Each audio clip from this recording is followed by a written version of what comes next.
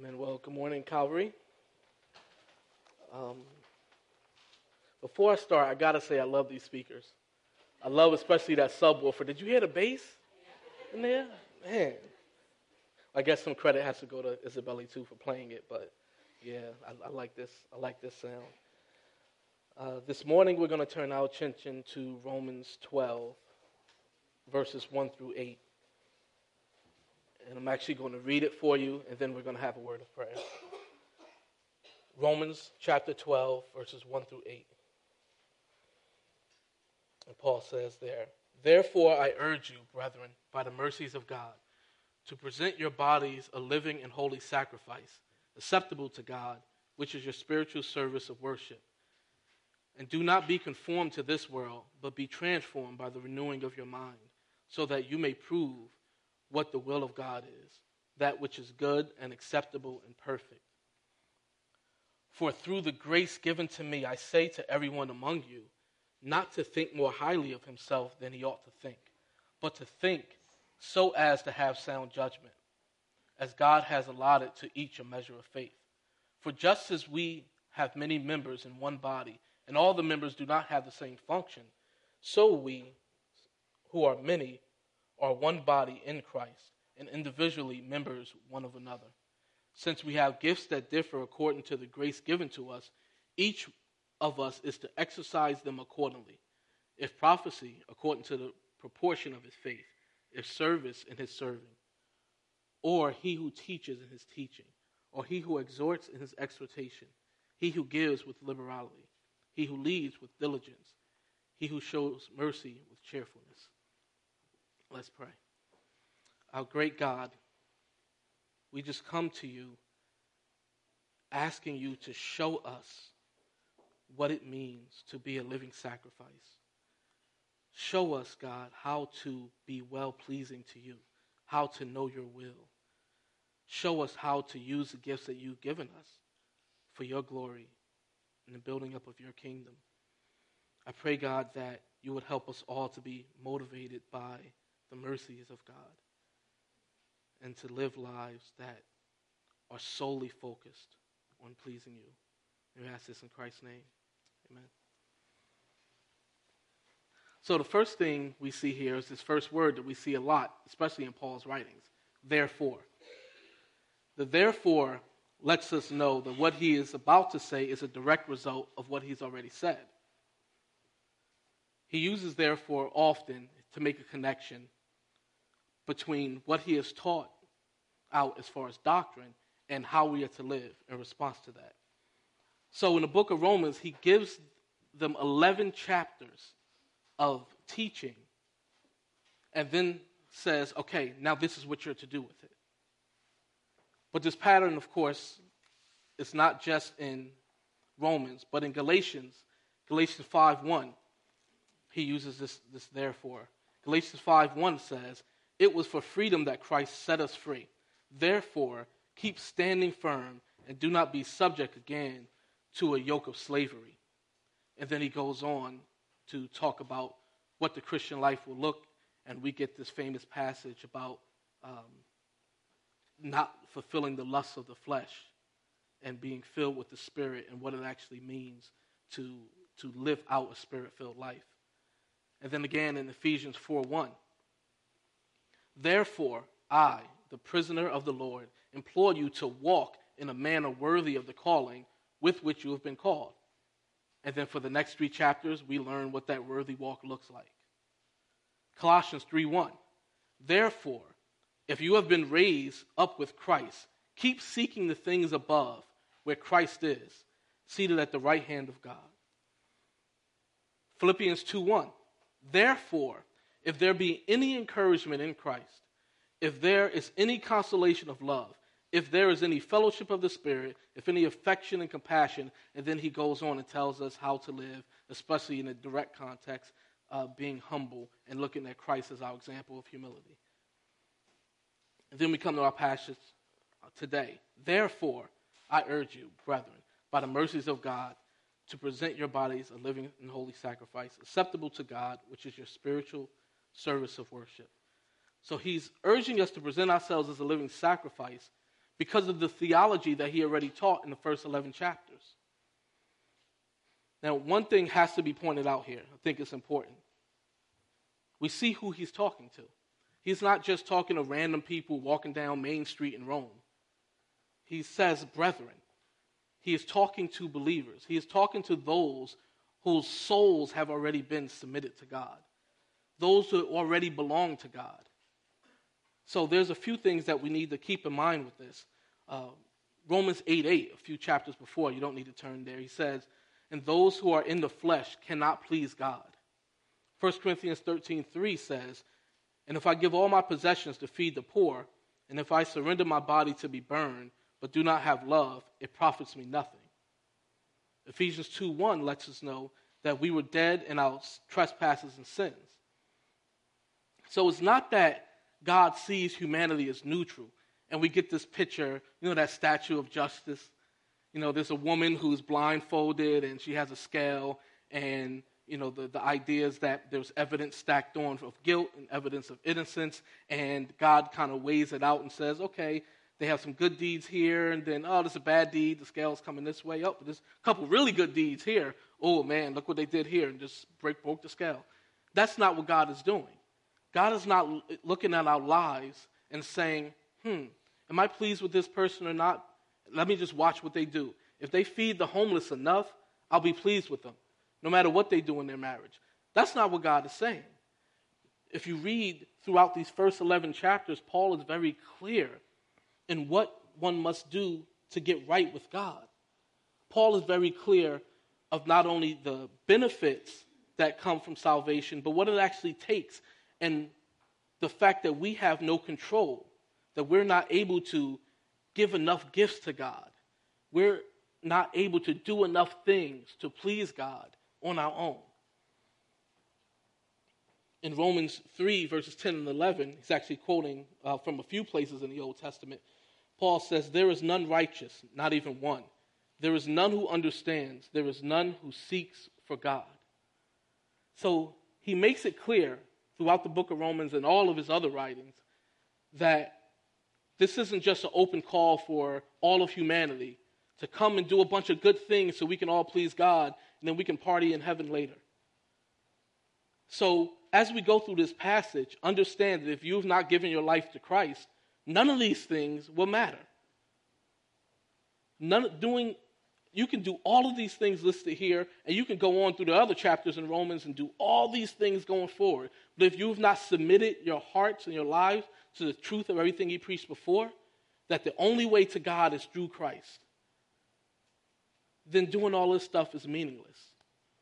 So that's the first thing that needs to be set up, and he uses that term brethren to let us know that he's only addressing believers here, that you have to make this first step. You can't be an acceptable sacrifice unless you've been justified, unless you've been cleansed. He says here, therefore I urge you.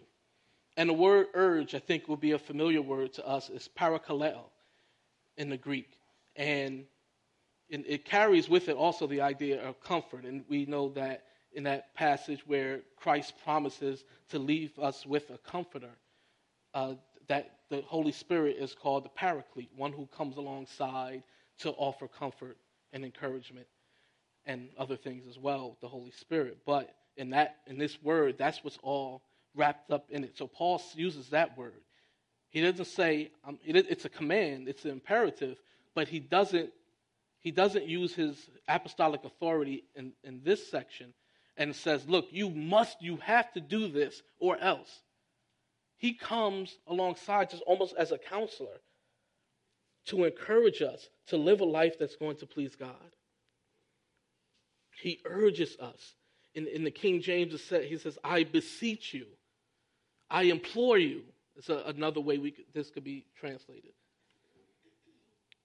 And he tells us to do this in light of the mercies of God. The mercies of God. What are the mercies of God? Well, he spends 11 chapters unpacking the mercies of God. That's really what this letter to the Romans is. It's showing us all of the mercies of God that in salvation we now have. So a few of them. Love. In chapter 5, he says, the love of God has been poured out within our hearts. Chapter 8, we're told that nothing can separate us from the love of God. The Holy Spirit is another mercy of God. The Holy Spirit was given to us in chapter 5. In chapter 8, the Spirit of God dwells in you. The Spirit of God makes us sons and daughters. We're adopted into the family of God. Even though we didn't deserve it, God saw us and we became the object of his love. And we were given the Holy Spirit. We also have peace. Chapter 1, it says, peace from God our Father and the Lord Jesus Christ. In chapter 2, he says, there will be glory and honor and peace to everyone who does good. In chapters 5 and 8, we learn about the peace of God that we have within us only because we are at peace with God and that we are no longer enemies of God. So we have peace, glory and honor. In chapter 2, we just read that. There will be glory, honor, and peace to everyone who does good. Grace. I'm not even going to spend time giving you a bunch of references here. The book of Romans. You can't have the book of Romans without grace. Chapters 1, 3, 5, 6. Even though the word isn't mentioned in chapter 8, I dare you to read chapter 8 and not think about God's grace. There's lots more that just are mentioned in the book of Romans. Faith, hope, kindness, patience, eternal life, freedom from sin, comfort, adoption, as we mentioned, forgiveness, intercession from the Spirit, security, assurance. All of these things are the mercies of God. All of these things are what we now have as children of God. And what should be our response? Well, turn to Psalm 103.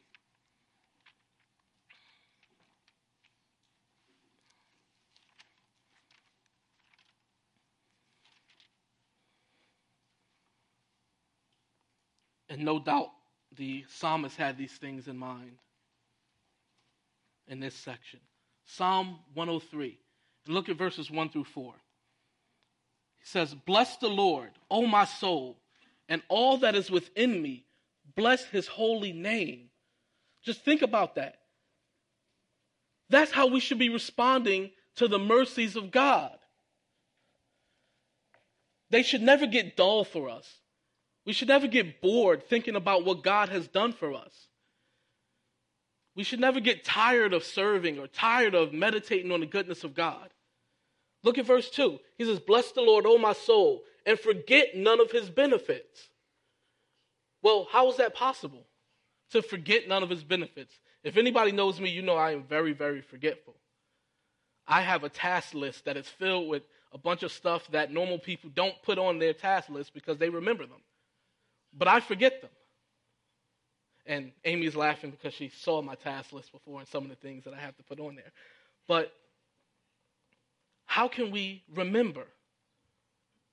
Studying God's word, reading his word, speaking his word with other people, being encouraged by it, meditating on his word, praying his word, praying his mercies, his benefits. That's how we don't forget them.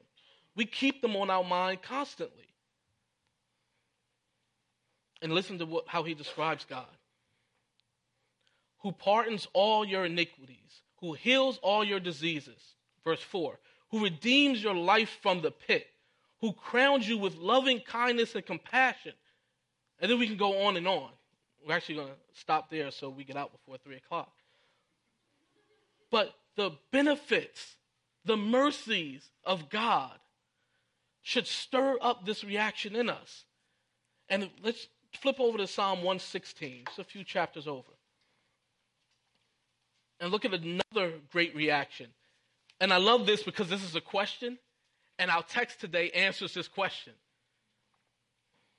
So just think about all those things that we just said, all those things that we get from God in salvation and sanctification. And in Psalm 116, verse 12, it says, what shall I render to the Lord for all his benefits towards me. What could I give him? What could I possibly give God? And you know what the answer is? Your life. Everything. Everything that makes up you. God here is calling for living sacrifices. He no longer wants the dead sacrifices. He no longer wants animals. Hebrews 10:4 says it is impossible for the blood of bulls and goats to take away sins. We're not looking at making these physical sacrifices anymore. We're now giving ourselves up to God. And there's another distinction that needs to be made that I think Dr. Ho has made before from this section. Hey, you shouldn't have given me a mic if you don't want me to say that. A distinction is how God and us cooperate with each other in terms of salvation and sanctification. In salvation, there was very little cooperation. He calls us. He gives us the faith to believe, and we believe. We are objects of his love. And there's a fancy term that's, our relationship and our salvation is monergistic. It's a one-sided relationship. God does the work. But our sanctification, we work together with God. It's synergistic. We're working together with God for our sanctification. And many times we can confuse them. And when we start seeing that we need to do work for God, or he expects things of us, we begin to say, oh, wait, that's legalistic. No, that's sanctification. That's us saying, like the psalmist, what shall I render to the Lord for all his benefits toward me? So the action on our part is to present our bodies a living and holy sacrifice. And even the word itself for present is a term that's used in the Septuagint, which is just a Greek translation of the Old Testament, or ancient one. And it referenced the Old Testament sacrifices when the priest would place the sacrifice on the altar. It's the same word here, the way we should present our bodies. And there are two ways that we could present ourselves. Well, there are a lot more, but we're just going to look at two today. The first one is striving for holiness. Verses 1 and 2 again we're back in Romans 12 now. Verses 1 and 2 says, therefore, I urge you, brethren, by the mercies of God, to present your bodies a living and holy sacrifice, acceptable to God, which is your spiritual service of worship. And do not be conformed to this world, but transformed by the renewing of your mind, so that you may prove what the will of God is, that which is good and acceptable and perfect.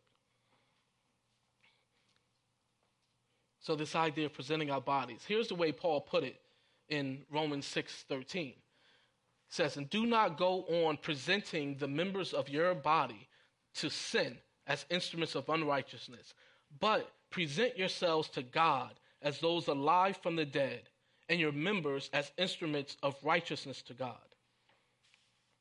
So then he's talking about us continually putting our sin to death and using our bodies to serve God. We are free from sin. So we no longer have to serve sin. We are no longer slaves to sin. We have power over sin. God has given us victory. So we no longer have to sit under the bondage of sin. Before we came to God, we had to. We had no choice. We were sinners. It was in our nature, as Ephesians 2:1 said. We had to sin. Now we have victory. We don't have to sin. Now we choose to sin. In light of the mercies of God, we are to stop using our bodies, using our members as instruments of sin, and now use them as instruments of righteousness. Become a living sacrifice. And the word holy means that we are now set apart for God. We are to pursue holiness in every area of life. We are to be set apart. Everything that we do, everything that we think, we are to be set apart. And it's not just this idea of I can't commit the big sins anymore. Being set apart means that we're not even in that area anymore. We're not even playing over here in the mud and expecting to not get dirty because somehow God is going to put some halo around us. That's not how we approach life. We now remove ourselves from the areas that cause constant sin and temptation, and we place ourselves over here. Almost. God is the one who shifts us and moves us. But we cooperate with that. We don't want to go kicking and screaming, right? We don't want to be holding on to this like, no, God, wait, but I love my sin. We don't want to do that, right? We want to put our sin to death. We want to hate our sin.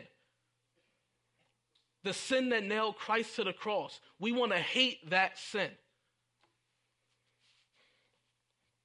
So we're to be holy. We're to pursue holiness.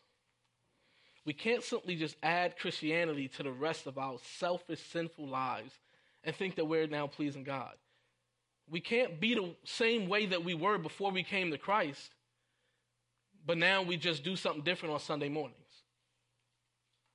That's not being submitted to God. That's not being a living sacrifice where everything else comes first before God.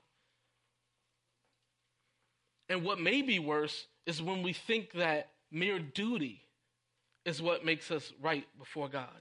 When we think that, hey, I can live the way I want to live, but you know what? I'm in prayer meeting, I'm in Sunday school, I'm in home group, I come to church all the time, I come up and talk to the pastor afterwards, I tell the worship team they did a great job, I respond to every email that the church sends out, and we can go on and all these things, and I check off the list of holiness. And those things are things that can help us in our walk.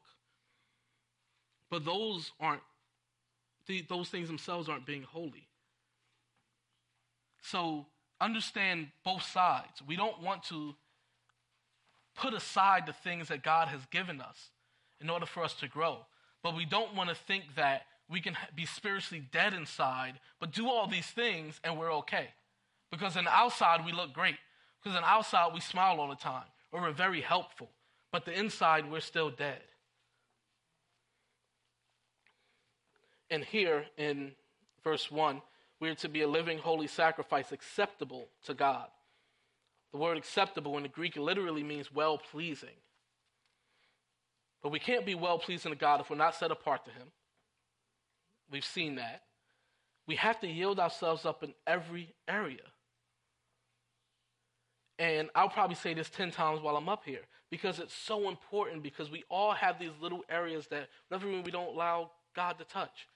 Sometimes we just think it's hopeless.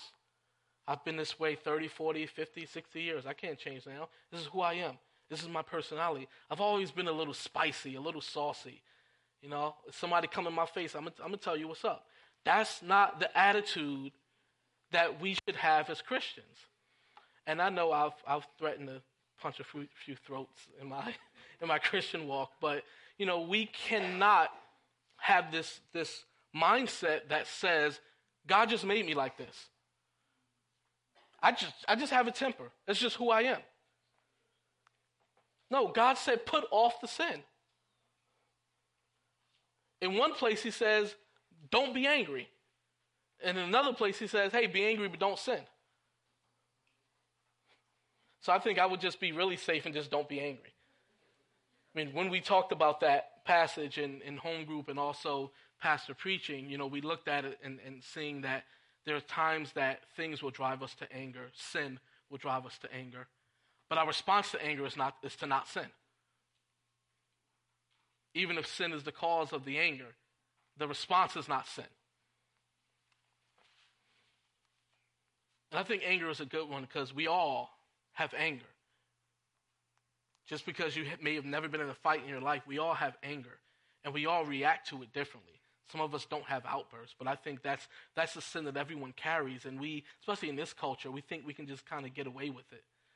Because the world tells us we can. They tell us sometimes it's a good quality to have. That's how you get what you want, right? Just keep being contentious, keep being angry, keep complaining, and the squeaky wheel gets the grease. Right? And the only way to get respect is to demand it. And we have these lessons from when we're early on in life, and then we come to Christ, and then we just keep living that way and say, but I go to church on Sunday, so it's okay. Doesn't matter that I curse this person out who cut me off. I'm coming from church, so it's okay. So we need to think about this in every area, and there are many, our addictions, and some of us don't look at them as addictions because it may not be illegal substances that we're addicted to, but there are things that consume our minds even more than Christ. There are things that consume our minds so much that we can't wait to get it again. We can't wait to see it again. We can't wait to do it again. And we don't feel that way about coming to the Word of God. And we'll put those things above our service. Whatever it is, our talents, our loneliness, our cultures, our political affiliations. God wants every part of our lives up on that altar. We are to be living sacrifices. And I love this part. Paul says, it is your spiritual service of worship. That word for spiritual, some may have it translated as reasonable, depending on what version of the Bible you're using. The word in the Greek is logikos. It's where we get the term logical. The logical, reasonable, sensible response to the mercies of God is to present yourselves as a living sacrifice. So you get that? It's the logical thing to do as a Christian, one who has been bought by the blood of Christ. The logical, reasonable thing to do is to submit yourselves as a living sacrifice. So you know what it means if you're not doing that? You're being unreasonable and illogical. If we look in the book of Proverbs, we can say you're being foolish by not submitting yourselves to God in every area. Then he talks about how to do this. You know, it's one thing to say that. Those are kind of concepts. You know, submit your life to God. Become a living sacrifice. But what does that look like day to day? What does it look like when I'm in work and I'm in this meeting that I really don't want to be in because I'm hearing the same thing for the 10th time that we're not going to act on? What does it mean then to be a living sacrifice? Well, in verse 2, Paul says, and do not be conformed to this world. That's the first thing he says. The world here is talking about age, the system of this world. We cannot let non-biblical views shape our thinking on any issue, whether it be about parenting or how to handle conflicts or even what to do with your life. You cannot let the thinking of the world system, which hates God, which is set up to tear down everything associated with Christ. We cannot let that system control the way that we think. And so he says, do not be conformed. So if we're no longer allowing the world to form and shape our thinking, what will? Well, Paul anticipates that, and he says, but be transformed by the renewing of your mind.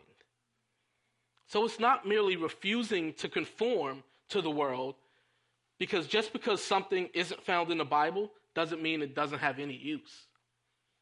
Just because you find a tip on how to be more productive or a way to express love to your wife that doesn't come from the Bible, it doesn't mean, oh, this is garbage, this is trash. It wasn't found in this book. So we don't want to take that attitude just to throw things out just for the sake of throwing them out and thinking that's all we have to do. We have to use wisdom. But the real key is no longer letting the world control your thinking and now having your mind renewed. The idea of renewing your mind talks about this inward renewal. Sometimes this word, the Greek word for renewing, was used in terms of renovating. So, and I've mentioned before that sometimes I find myself hogtied to a chair in my bedroom and forced to watch HGTV where they have a bunch of shows about renovation. And, you know, while I'm trying to, break free and try to see if I can, get some friction and kind of cut the rope, and I'm watching these shows, I see the amount of work that's done in the first phase, which is demolition. And they just rip these houses apart. I mean, they tear a room apart. You don't have anything but studs left. And that's what needs to happen in our mind. We need to tear apart everything that we built our thinking on when we come to Christ. And it doesn't end. This is a constant thing. These are present tense verbs here. The presenting and the renewing. These are things that are done over and over and over, daily, hourly, minute by minute if we have to. And we're constantly having this renewal happening on the inside so that we can be transformed on the outside. In a word, transformed or transformation is where we get our word metamorphosis. So that's what happens to us because of what's happening on the inside. Philippians 2:12, the last part of the verse puts it this way. Work out your salvation with fear and trembling. Work out what God has already put in. Your salvation was done. It's a fact in the past. But every day our salvation is working out. We're working out what God has put in. We're being renewed on the inside, and it's transforming who we are on the outside. And of course, this renewal of the mind happens as we read God's word, we study God's word, we meditate on it, and the Holy Spirit uses that to change our thinking, to change our behaviors, to change our reactions. So what's the result of conforming or refusing to conform and then having our minds renewed? Towards the end of verse 2, he says, so that you may prove what the will of God is, that which is good and acceptable and perfect. So, the idea here behind prove is not that someone comes along and says, I don't think that's God's will, prove it. It's the idea of experiencing or demonstrating what God's will is. So, do you want to know God's will? Allow your thinking and values and your reactions to be renewed by God's word. That's how you know God's will. There are places in God's word where it says what his will is. 1 Thessalonians 4:3 is the first one that comes to mind, sexual purity. Our sanctification in the area of sexual immorality, being pulled away from that, being saved from that sin, given the power to overcome that sin. That's the will of God, that we be pure. So that's one thing that we know right off the bat. That's God's will. We don't have to search. I wonder what God's will is in this situation, and I'm doing this. God's will is to be pure. Says so. Says this is the will of God. But even when it doesn't say this is the will of God, we can know God's will in most situations when we're living this type of life. Paul then uses words that bring back the idea of living sacrifice, because that's still the focus here. He says that which is good and acceptable and perfect. And it brings our minds back to the sacrifices that were done in the Old Testament. And the fact that the animals had to be without blemish. And they had to be perfect. And there was other things about the animals that had to be done. So much so that when it wasn't done in that way, God would send a message through the prophet that I don't want any more of your sacrifices. Like in the book of Malachi, we saw that. You're giving diseased animals to God. God wants what's good and acceptable and perfect for our lives. So Paul came alongside us. He encouraged us. He urged us. He showed us the only logical, reasonable response to the mercies of God, presenting ourselves as living sacrifices by having our minds renewed, rejecting the world's thinking, and living out the will of God. So now he highlights another way that we're to respond to the mercies of God, and that's found in the rest of this passage. Serving the body.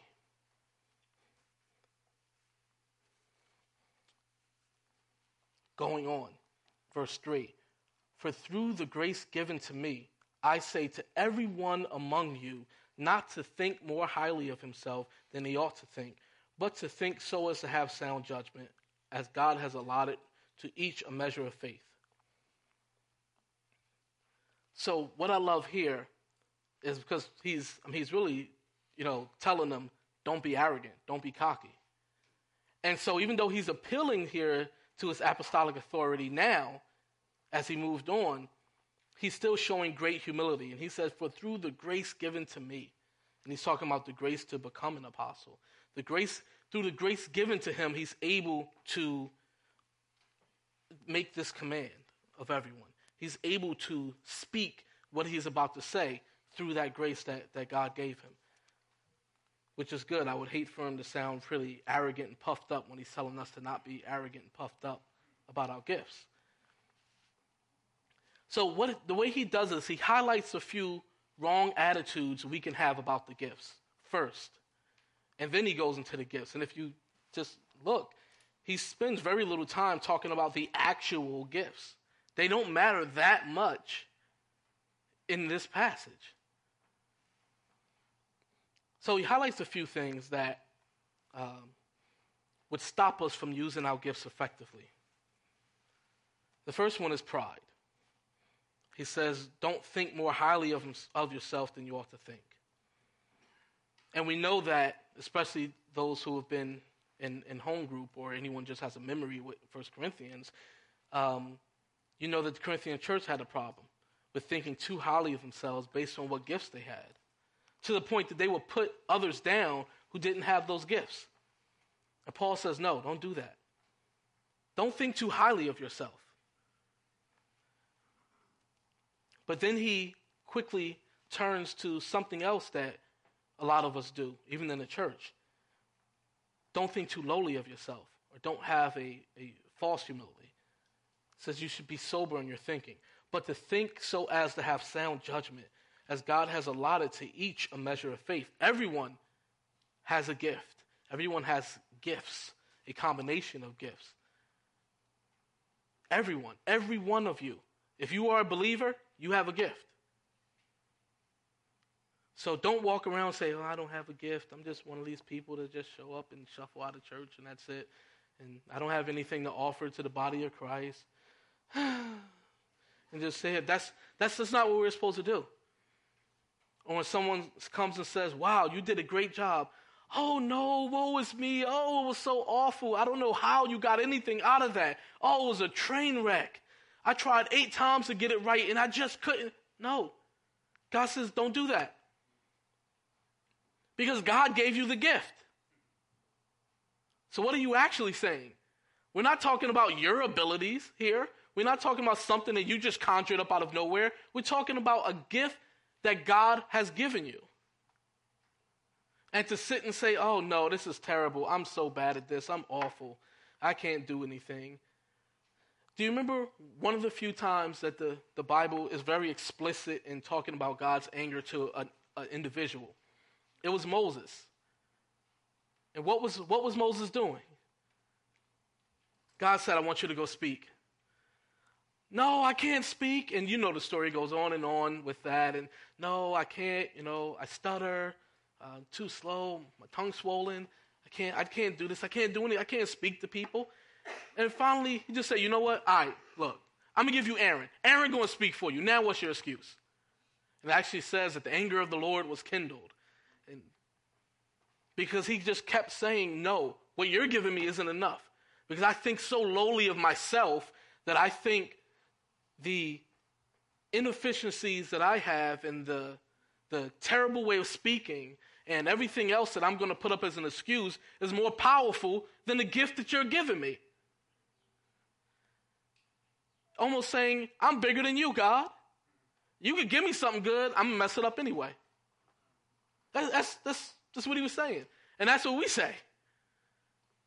And we don't think of it that way. And Paul says, look, you need to have sound judgment. You need to be sober-minded when you think of your gifts. You need to really assess yourself. And we'll talk about, at the very end, just a couple things you can do quickly to go through to say if you can have your gift or not. If you can know what your gift is and whether that's really that important. And then he says, as God has allotted, it's the very end of verse 3, as God has allotted to each a measure of faith. And here this faith refers to our capacity to use the gifts. the resources that we have, the abilities. Not everyone is going to use them at the same level. He later on talks about that as grace that was given, the level of grace or measure of grace that was given. And so this isn't talking about faith in a general sense. It's not talking about even the spiritual gift of faith that we see in 1 Corinthians 12. It's not talking about the faith here. There are a couple more things that he mentions. So there's kind of two that I think I'll lump together. But going on to read verses 4 and 5. For just as we have many members in one body, and all the members do not have the same function, so we, who are many, are one body in Christ, and individually members one of another. Almost sounds like a riddle there, the way that he lays it out. But here are two things we see from that. Trying to be what you're not, and being dissatisfied with what you are. So, think about one thing, trying to be what you're not. I mean, now, musical ability really isn't a spiritual gift in a sense. But that would be like me trying to sing. You see me over there a lot. You've never seen me behind a mic. That's not my area. That's not my function. I don't belong behind a mic. I know I don't belong behind it. The only time you ever see me sing is when I'm surrounded by a bunch of good singers. Then you'll see me try to do something. But all in, actually, 1 Corinthians 12, and if any of you are part of the Somerset home group, then we'll actually be going over some of 1 Corinthians 12 today. Hey, I'm allowed to do commercials up here, right? We'll be going through the rest actually of 1 Corinthians 12 that we didn't do last week. And there, he brings up the body analogy even more. And one thing in verse 15, it says, if the foot says, because I am not a hand, I am not a part of the body. So the foot there was actually two things that were highlighted throughout the whole chapter. One was some body part saying, hey, I can try to be this body part. And the one thing Paul says, hey, if everything was an eye, if your whole body was an eye, you wouldn't have any hearing. I mean, it sounds weird, but when you think about that, every part of our body has a function. Every part of the body of Christ has a function. But this foot here would say, because I'm not a hand, I am not part of the body. Because I don't have that particular gift, or I can't do what they do, then I'm worthless. And that's the assessment there. Just being dissatisfied with what you are, and that leads to not serving. Because you say, I'm nothing if I can't do it like this person. You know, we're all called to evangelize. And there's some people here who do it better than I do. Most people probably do it better than I do. There are people here who, you know, I mean, Sharian and I talked about just how many people have given testimonies up here getting baptized who have said, yeah, I started hanging around the Sotos and Rebecca started talking to me about the gospel and then I just gave my life to God. And I just got saved. It's a gift. Or someone like Paul or Amano or even Jenny who has this gift of just meeting someone and giving them the gospel and giving them exactly what they need to hear to start thinking about eternal things.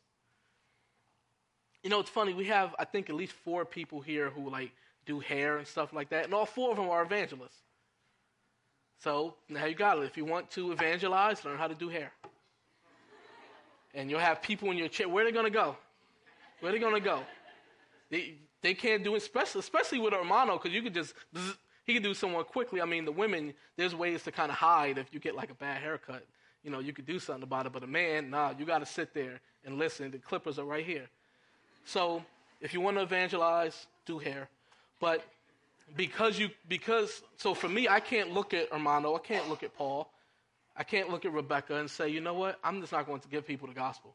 I just can't do it. You know what, let me see if Paul's busy and I can just bring him over to his house and do.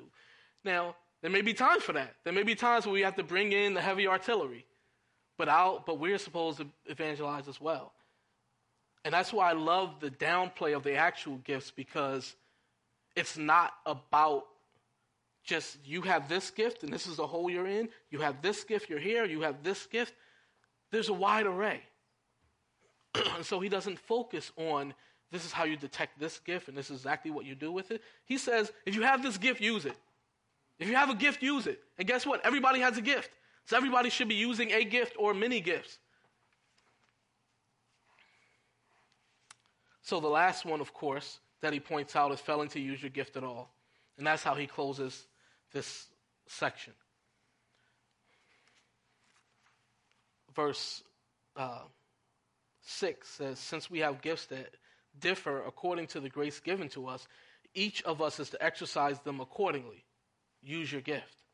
Then he goes into detail. If prophecy, according to the proportion of faith. And he goes on from there. So the first thing we note about this gift is that it's different than the two lists, the list is different than the two lists of gifts that are given in 1 Corinthians 12. I mean, there's one that's an official list in verses 12 through 14, but then in verse 28, there's one that's a sort of list, more of gifts given to the church through people having the gifts. So it's kind of a double thing there. But we see two lists where people have been gifted to serve the body in 1 Corinthians 12. And all these lists are different. So that tells me that these lists are only representative of what God has given us. They're not exact things. And hey, if you don't have something on this list of 22 things right here, then you don't have a gift from God. No, it's everyone has different measures of different gifts and combinations of gifts. So the focus is not on finding the perfect match, but it's faithfully serving wherever you are, and it's done in response to the mercies of God. So prophecy is the first one here, found towards the end of verse 6. And the word just means speaking forth. It's public proclamation of the word of God. It's preaching, no matter what the content is. In home group, we got specific in talking about the content, and with some content that's used more than others. I will say that the word prophecy does not need to have a understanding of only telling future events. Actually, most of the time when you see messages from the prophets, they may be telling future events, but it's not new revelation. So many of them were saying, look how sinful you are, Israel. And because of the covenant God made with you, this is what's going to happen to you. And some will go into great detail. But then every day they're out there preaching. And they're not bringing a new message every time. It's the proclamation of God's word. And if he says if you have that gift, then you should use that gift according to the proportion of your faith. Now, faith there this time it can refer to the whole body of the Christian faith. It can refer to, as Jude 3 says, the faith that was delivered once for all to the saints. The gospel and everything that comes out of it. Or it can refer to the capacity of the one who has the gift to use the gift, the measure of faith that they have, how much of this gift they've been given. Or it can even refer to their level and understanding of the faith. So someone who knows 10 verses of scripture and tries to preach should not be preaching on the deep things of God yet. And someone who is going to preach has to have a message that's consistent with the message of the Bible. So I think both of these understandings can be taken here. I don't think there's a need to really fight one over the other. I think both of these things can be understood here. The basic message is if you have the gift of preaching, then you need to preach. Service is the next one. He says, if service, you have the gift of service, in his serving. That's how you're going to glorify God, right? In your serving. And the word here is diakonia. It's where we get our word deacon from. So the verb originally meant to wait on tables. So there's been people hearing me say that recently just because I've been preparing for this sermon and, asked me to do something like I can't wait on tables today. That was the original sense. And then it took on this wider understanding to mean serving in a big sense. It's similar to the gift of helps mentioned in 1 Corinthians 12:28. I think one of the differences, it may be a slight difference, is that the gift of service may be a little bit more oriented toward organizing as well. And the gift of helps is just being there to lend a hand to a group, organization, or a person. But the gift of service may be more of organizing servants and serving alongside them. So if you have the gift of service, then get busy serving. It's that simple. He doesn't go into a big thing. Serve. Teaching. Or he who teaches in his teaching. So teaching is the ability to understand and explain in a systematic fashion God's word. So the main difference between this and prophecy would be that teaching may involve going through a kind of a formal system to bring someone along in a certain doctrine, where preaching is just standing and proclaiming a message. There is teaching involved, but the methods may be different. So there's a quick note or two about teaching that I want to say. So the Bible is clear, all elders must have the gift of teaching. But not all will have the gift of prophecy, and they definitely won't all have it on the same level. I don't want to be graded against Pastor Bobby or John MacArthur or someone like that and say, your sermon was okay, but it wasn't up to what I'm used to hearing every Sunday, because we all have different gifts. So teaching is something that you see. An elder has to be able to teach. But not every elder is going to be able to preach or preach at the same level. Also, many people have the gift of teaching, not just elders. Many people have the gift of teaching. I'm looking at people here and know that there are great teachers in here.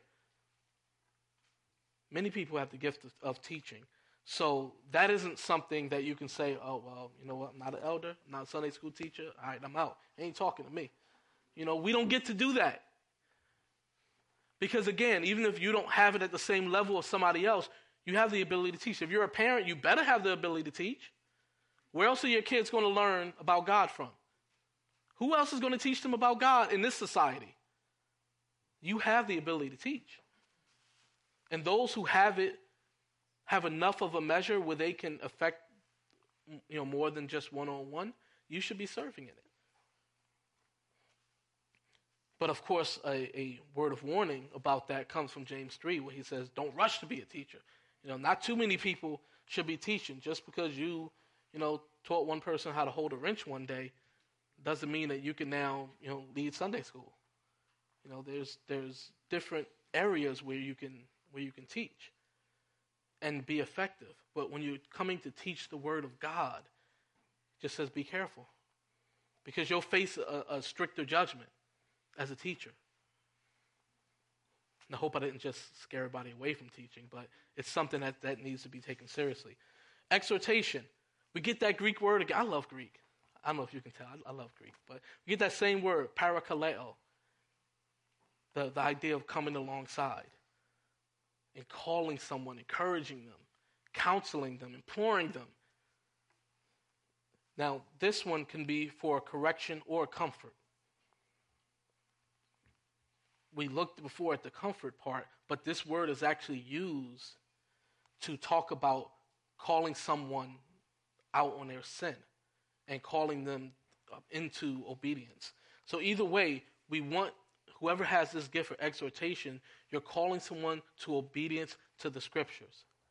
Whether it's someone who is weighed down by sin or someone who is weighed down by their life circumstances, you're coming alongside them and calling them to have their eyes fixed on Christ.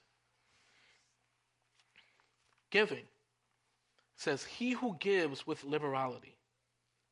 Giving is the sharing of possessions or resources, even your time or energy, to meet the needs of others.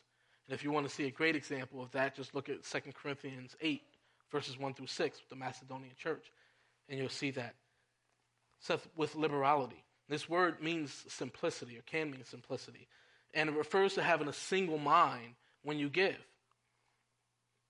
Don't give looking for thanks. Don't give looking for recognition and accolades or your name to be put up on some board. Give for the glory of God. Give because you see a need and you know you have what it takes to fill that need. And people who have the gift of giving, and in here, the word is actually intensified in the original language, and it really means abundantly giving or super giving. You have this ability to just give and not think about what you're losing when you give. All you're thinking about is, God gave this to me. All that I have here belongs to God, and he wants me to use what he's given me for this purpose. Giving. Leading. So he who leads with diligence. This word is used in Scripture to refer to leading both in the home and in the church. And a good example of that is in Acts chapter 6, when the apostles had to tell the congregation, find servants. And that's kind of the model that we have for deacons, is using that scripture. Find people who can administer the distribution of food, because we can't handle that. We're focused on prayer and studying and preaching the word of God, and we can't focus. That is the word earlier that we looked at for serving. They literally said, we can't wait on tables and study and preach the word of God and pray for all of you. So find some men who have godly character and wisdom and get them to lead the distribution of the food for those who were in need. So wherever you're called to lead, do it with diligence, is what he says. Whether it's in your home or it's in the church, wherever you lead, do it with diligence. Showing mercy is how he ends. He who shows mercy with cheerfulness. This is demonstrating kindness to those in need, and especially those who are easily cast aside, those who usually don't have a big support system around them. And you see them, and immediately there's something in your heart that just says, I have to go to them. I have to help them. And we desperately need people like that in the church. There are so many hurting people who will smile in your face week after week until you get to know them and you come alongside them and you see their hurts. And those are the people who need people who can show mercy. The people who have catastrophic things happen in their life, and some of us will just say, I'm going to pray for you. And we may pray for them. It's one of the things on my to-do list is people I have to pray for too. But we may even pray for them. But there are people who are moved to do so much more. Whatever you need, whatever I could do for you, however I can comfort you, I will do that. So if you have the gift of mercy, please show mercy. There's two things about this gift. One, all believers are expected to show mercy. So again, this isn't a thing where it's like, nah, I don't have a gift. I took a test, and mercy was like down here, so I'm good. Everybody is to show mercy. Because everybody, I believe, has been given a measure of this gift. Anything that we have all been called to do, like evangelism, like showing love, like showing mercy, I believe that we've all been given a measure of that gift. The second thing is you have to use this gift with cheerfulness. Have you ever seen somebody try to show you mercy and they're not cheerful? I mean, it just feels like, it makes you feel like a burden, right? If someone comes and they try to be merciful and just like, here you go. You good now? All right. You know, that's not how we're to be. And we're not to be so burdened down with our own problems that we can't even smile, that we can't bring those people joy. And we have people like that here, but we need even more. You know, you want to be the type of person that people can't help to smile around. You know, no matter what type of day you're having, you go to certain people and it's just like you're brought out of that. And you need those type of people to be able to show mercy. The people who need mercy are truly hurting, or in situations where they seem to have little help, little recourse. And by you serving them in that way and showing them mercy, you point them back to Christ. Not to yourself, but you point them to Christ. So as you can see, he didn't spend a lot of time on the gifts. He didn't go through and give us big definitions of them. He just said, look, these are some of the gifts you may have. Serve. That's what he's focusing on. Serve. Why? Because you should be motivated by the mercies of God. And in putting these things together, there was a quote by John MacArthur. I don't even remember where I got it from. I don't know where. I'm not even going to say. But he said, prophecy proclaims the truth. Teaching systematizes the truth. And exhortation calls for a right response to the truth. And he said, and serving puts the truth into action. And I think that's a great way to look at it. I would add that giving mobilizes the truth. All those things are great, but if you don't give of yourself and give resources, the truth kind of just stays there. And that leading guides the response to the truth, especially if you're leading in the home. And mercy helps others to focus on the truth rather than the temporal needs. So, real quick, I'm going to say 5 quick things. I mean quick. So, if you want to write these down, y'all got to be quick. How can you know your gift? Some things you can do. Present yourself as a living sacrifice. It's the first thing he says, right? I mean, that's basic. I know that was a little disappointing because I didn't tell you to take a test or go to this website or something, right? So present yourself as a living sacrifice. 2, know that you have a gift, probably many gifts, in different levels. Pray for wisdom and examine your desires. A lot of times God puts the desire in your heart that you want to serve in a certain area because you have that gift. Sometimes it's not, or sometimes you can be misdirected in it. Start serving. And serve with everything you got. Put your all into serving. In any area. Serve. And see how God works out the development of your gifts. And then ask for confirmation. Go to the people who know you the best. Go to the people that you know have wisdom spiritually. And ask them, what are my gifts? Or maybe, what isn't my gift? And if somebody comes to you like that, be honest. You don't want to tell someone, oh yeah, I think you have the gift of teaching. Oh yeah, it's great, it's wonderful. Yeah, because you don't want to put them down. And then they go somewhere and kind of make a fool of themselves because they didn't have the gift. You don't want to put someone in that position. Or tell someone they have the gift of mercy because they're nice to you because they happen to like you. And then they go somewhere else and that gift of mercy isn't there. And they're not as effective as they would be if they were serving where they should be. So those are the 5 things. Present yourself a living sacrifice. Know that you have a gift. Pray for wisdom and examine your desires. Start serving and put your all into it and seek confirmation. And I believe as we do that, we will see this church transformed. As we all put our gifts into action and we all start serving, and I'm grateful for those who do serve, make sure that you are serving in the right areas and that you are serving with everything you've got. Because ultimately your service is for God. And you're doing this because you're motivated by the mercies of God. This is your response. This is your logical, reasonable, rational response to the mercies of God. Let's pray. Our great God, we are so thankful to you for your mercies. We thank you, God, for your word, because from it, we know how to respond to your benefits. We know how to respond to the question that the psalmist posed.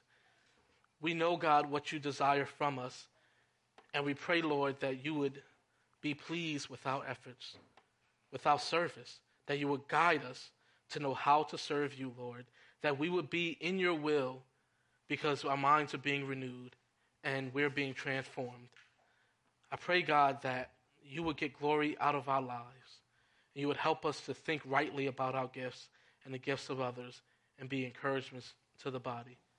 And we ask this in Christ's name. Amen.